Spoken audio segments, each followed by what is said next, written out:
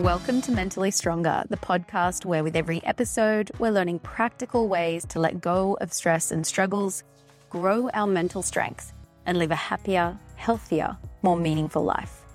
I'm your host, Melly O'Brien, co-founder of mindfulness.com and creator of mindfulness-based mental strength training.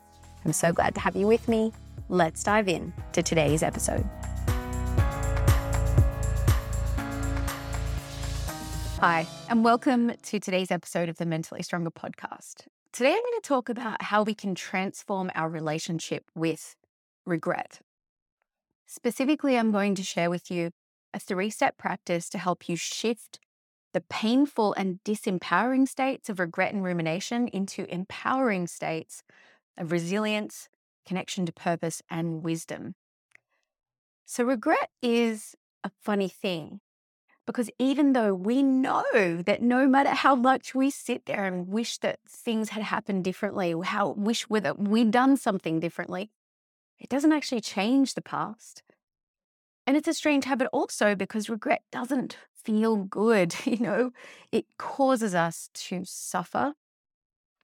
And yet we can't seem to help ourselves just going back there and playing it again and again. So we might go back and remember a mistake we made, a painful moment, whether it was something we blurted out that was insensitive, a time that we were embarrassed, a moment of reactivity or rage. So a mind goes back there and we often just beat ourselves up. Why did I do this? I can't believe I did this. Why didn't I say this or do that? And we beat ourselves up for that mistake and make ourselves feel shame, negativity, and regret.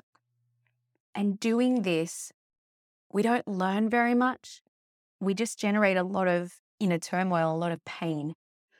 So I always like to explore, why does our mind go into these particular habits? So the reason why the human mind is so prone to this habit of rumination and regret is because of the way that the human mind evolved. So our ancestors, the human mind, by the way, has been evolving for around about 200,000 years. And for most of that time, humans were living as hunter-gatherers, or what we might call cavemen and cavewomen. So for our ancestors to survive under very difficult and dangerous conditions, which is how they lived, it was really important for them to replay any dangerous encounters, such as a run-in with a saber-toothed tiger, a run-in with a bear, a run-in with a rival clan. If they managed to survive that encounter, you see, the mind would then replay that event again and again so that they could learn anything that would give them a better chance of survival next time. It's a really handy survival strategy. However, these days when the mind tends to do the same thing, it's often, those moments of embarrassment, regret, or when we made a mistake, it replays them again and again, but it tends to do this actually in a way that is really not helpful or useful anymore. And it's a really, really painful experience, as I'm sure you know, and I definitely know, when the mind gets stuck in that loop of just replaying the regret. It drags down our self-esteem. It disempowers us. It keeps us up at night. It crushes our confidence, and it can even pull us into depression. So how can we learn to work with this mental pattern where the mind tends to go back into regret? How can we transform this and use it in a healthy and helpful way? So we can do that in 3 steps. The first step is we need to get really good at recognizing when this unhelpful pattern arises, right? So what often keeps us stuck here for a long time is we just don't even recognize that we're doing it. It's just going on in the background of our lives. So you want to get really good at catching yourself and recognizing when regret and rumination are arising and saying to yourself mentally, okay, rumination is here. Okay, I'm ruminating again. So this practice of naming what's happening helps you to unhook from the thoughts that are keeping you stuck and take a step back from that painful memory so that you can now choose to approach this memory in a whole different way. The second thing you want to do once you catch yourself doing the pattern of rumination is you want to switch the focus from just ruminating about it to learning from it. So now looking back on what happened with a whole different attitude, with curiosity and thinking, okay, what can I learn from this experience and who would I like to be going forward from here? And also kind of learning from this experience, are there any actions that you might like to take to correct things, to make amends, any commitments you want to make about how you're going to live going forward? And if we caused pain, embarrassment, or harm to another person, we can do this practice in the spirit of kind of honoring that person and committing to be a better version of ourselves going forward. So instead of punishing ourselves and not changing, we're actually learning and growing for the benefit of ourselves and for the benefit of everyone. So a wise teacher once said to me, he put it like this: regret is okay, but just a spoonful. And what he went on to explain is that, when you notice the mind going into regret mode, that's okay. It might be for a really good reason. It might be because this is a great opportunity for you to recognize and fully and honestly acknowledge that what we might have done wasn't helpful, skillful, or kind in some way for ourselves or others. And we're going to learn from it. We're going to make an intention to do better in the future. So this spoonful of regret really doesn't need to take that long at all. It's maybe just a minute or so. You catch yourself going into rumination and then you take a moment just to take enough time to acknowledge what happened, honestly, and to think about how you want to learn or grow from that.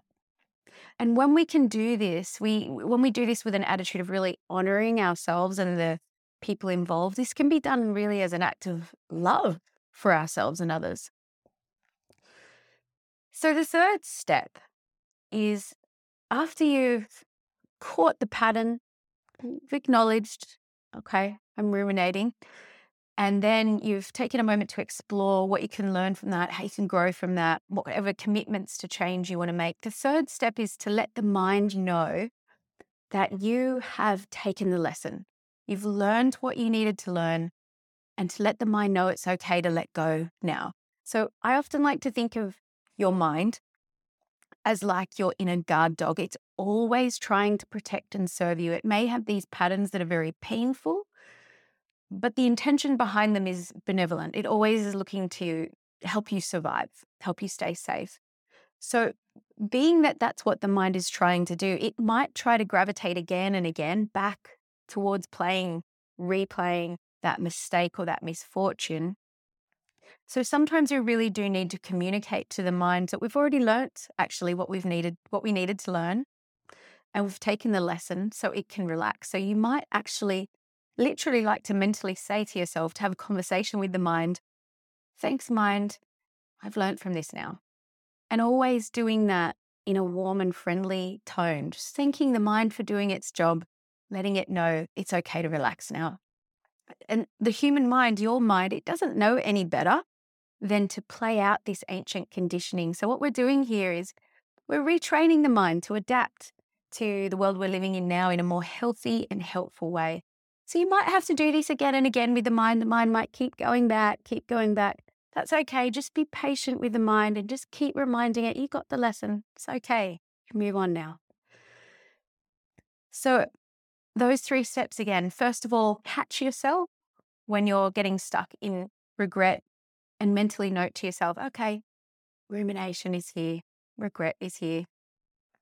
Second step, just take a spoonful of regret, fully acknowledge what happened, take the lessons, make any commitments you want to make about how you want to change things for the better going forward. And then third, thank the mind for replaying the event. Let it know, thanks, mind, I got the lesson now.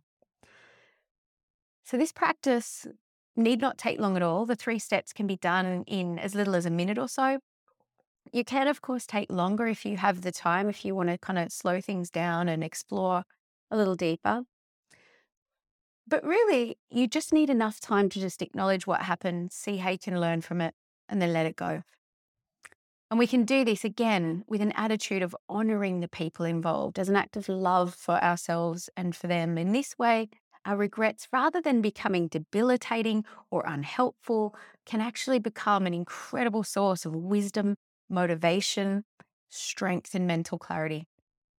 So whenever regret arises, as it will from time to time, as best you can, not spending too much time on thinking about the things you can't change, not punishing or berating yourself, just instead giving yourself a moment to have just a spoonful of regret and make an intention to behave from now on in ways that leave yourself and others feeling healthy, happy, and more empowered. All the best with the practice. Thanks for being here. If you know someone who you think might benefit from listening to this episode, share it with them. Sharing it could really help them to feel better and improve the quality of their life. And if you found this episode helpful, remember to subscribe to the podcast so that you can receive more tips on growing your mental strength. And if you'd like some more support in becoming mentally strong, come over to the website and check out the different coaching and training options I have on offer there for you. You can find the links for all of that in the show notes. And thanks again for tuning in. Take care and stay strong.